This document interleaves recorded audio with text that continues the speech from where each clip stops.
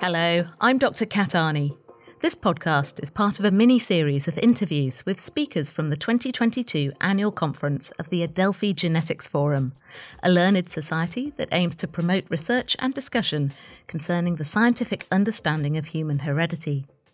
Formerly known as the Galton Institute, and before that, the Eugenics Education Society, the society has changed its name to the Adelphi Genetics Forum to firmly reject and distance itself from the discredited and damaging ideas of its namesake, Francis Galton, widely viewed as the founder of eugenics. This year's conference, titled Living with the Eugenic Past, brought together expert speakers to grapple with the problem of how best to tackle the subject of eugenics. What are the demands of justice when it comes to the victims of eugenics? How should universities and other institutions involved in eugenics deal responsibly with that involvement? And can present-day biology education and research be improved to help safeguard the future from the mistakes of the past? In this first episode, I spoke to Churi King, the president of the Adelphi Genetics Forum and professor of public engagement and genetics in the Department of Genetics and Genome Biology at the University of Leicester, to discover the story of the society and why it was finally time to change its name. So the society was started in the early 1900s. It was the Eugenics Education Society. It wasn't Galton, the scientist who started it, but people who were essentially espousing his ideas around eugenics. It later got renamed as the Galton Institute. So this isn't the first time that it's gone through a name change. And as I came in as president, I felt that actually now was the time that we really needed to discuss the possibility of making a name change again.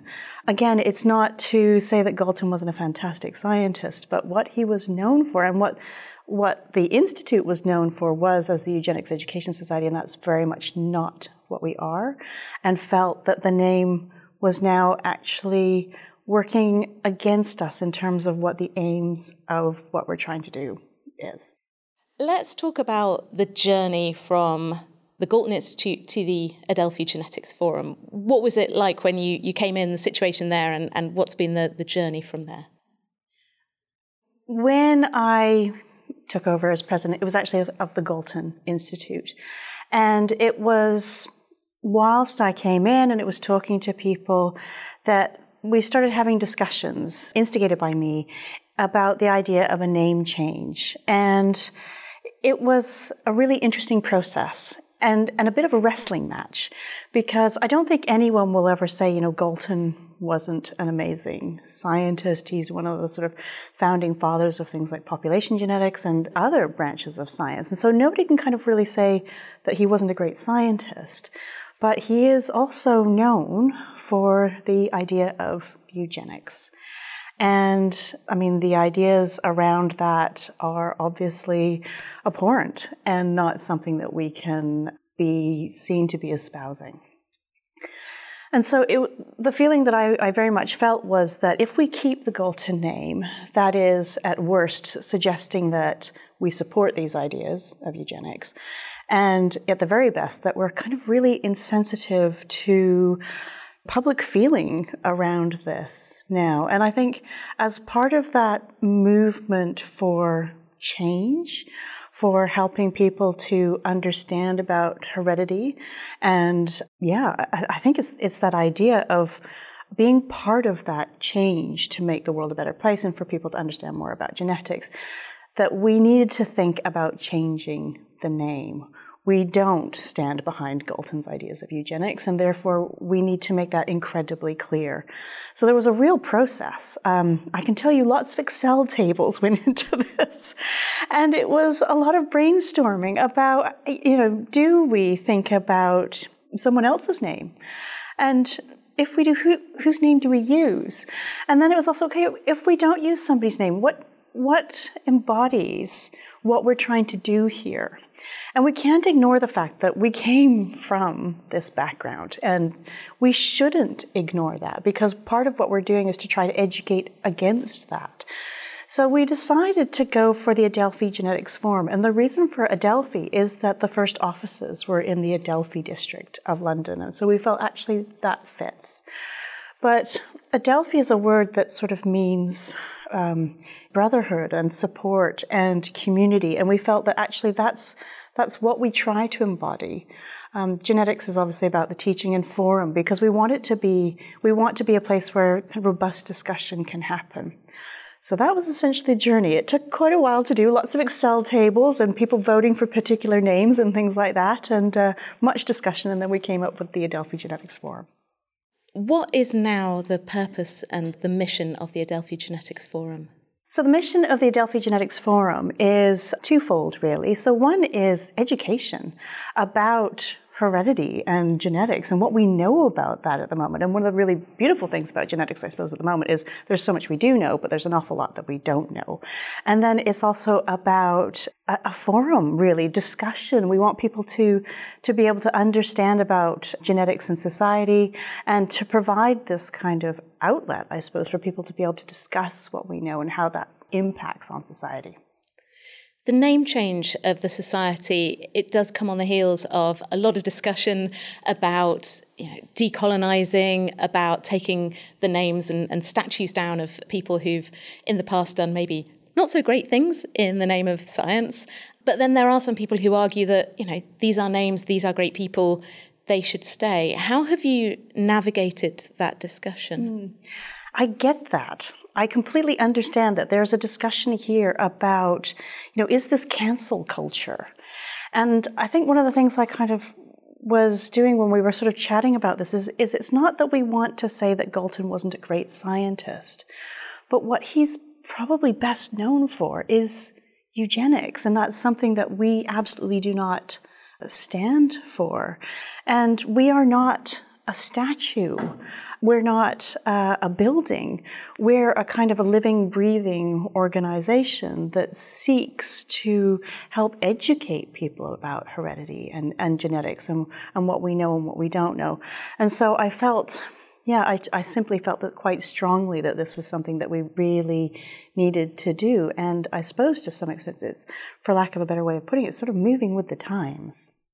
Obviously, one of the first things you're doing as the Adelphi Genetics Forum is having this meeting today to discuss the legacy of eugenics and how we can move beyond it. What are some of your other plans for the future moving forward? One of the things, as I've said about the Adelphi Genetics Forum, is we are about education. And one of the things that I really wanted to do as well is that, particularly with things like there is an endowment, we have a little bit of money that we can use every year. And I thought, how can we use this to address issues in society, particularly around the fact that we have the underrepresentation of people from ethnic, racially diverse, disadvantaged backgrounds. We don't have these sort of students represented properly at the graduate level. So what we're doing is a fully funded PhD studentship, and it is aimed at students from underrepresented backgrounds, so disadvantaged, racially diverse, because we want these students at the graduate level. So it's open for anybody at an institution that can grant PhDs to put in an idea for a PhD studentship. And, I want it to be something that is open. Anything to do within the remit of the Adelphi Genetics Forum about, the understanding of hereditary sort of past or present, and that it can be something that might not necessarily be funded by one of the standard funding bodies. So really open to sort of any ideas around this, with the idea that eventually, the idea is that it goes to a student from a disadvantaged background to give them a, that jumpstart, that leg up and get them into the graduate community. I think that's really important. How do you see the role for the Adelphi Genetics Forum in shaping the conversations as we move forward, as we confront the past of eugenics and also discuss the difficult topics that we still see in the present and potentially going forward into the future? Well, I think the Adelphi Genetics Forum can really add to the conversation. For one thing, we've got conferences, so we've got conferences like the one today, but we run teachers' conferences. We've got online resources. We have experts who can speak on various topics, and things like the studentships. It's a lot of practical things that we can do to sort of really add to this conversation. The conference today is about reflecting on the eugenic past and how to move beyond that. Do you think eugenics really is in the past? Sadly, eugenics is clearly not in the past. We know that eugenic practices are going on around the world even now. We have an amazing speaker who's just given a very emotional talk, Elaine Riddick, who's been talking about her experiences of being sterilized. We know that practices are going on around the world now. Eugenics is definitely not in the past, unfortunately. Thanks to Churi King. And do listen out for our interview with Elaine Riddick, a formidable survivor and campaigner, coming up later in this series. You can find out more about the Adelphi Genetics Forum, including their grants, awards and publications, at adelphigenetics.org. You can check out the rest of this series on the Genetics Unzipped podcast feed. Just search for Genetics Unzipped on Spotify or wherever you get your podcasts.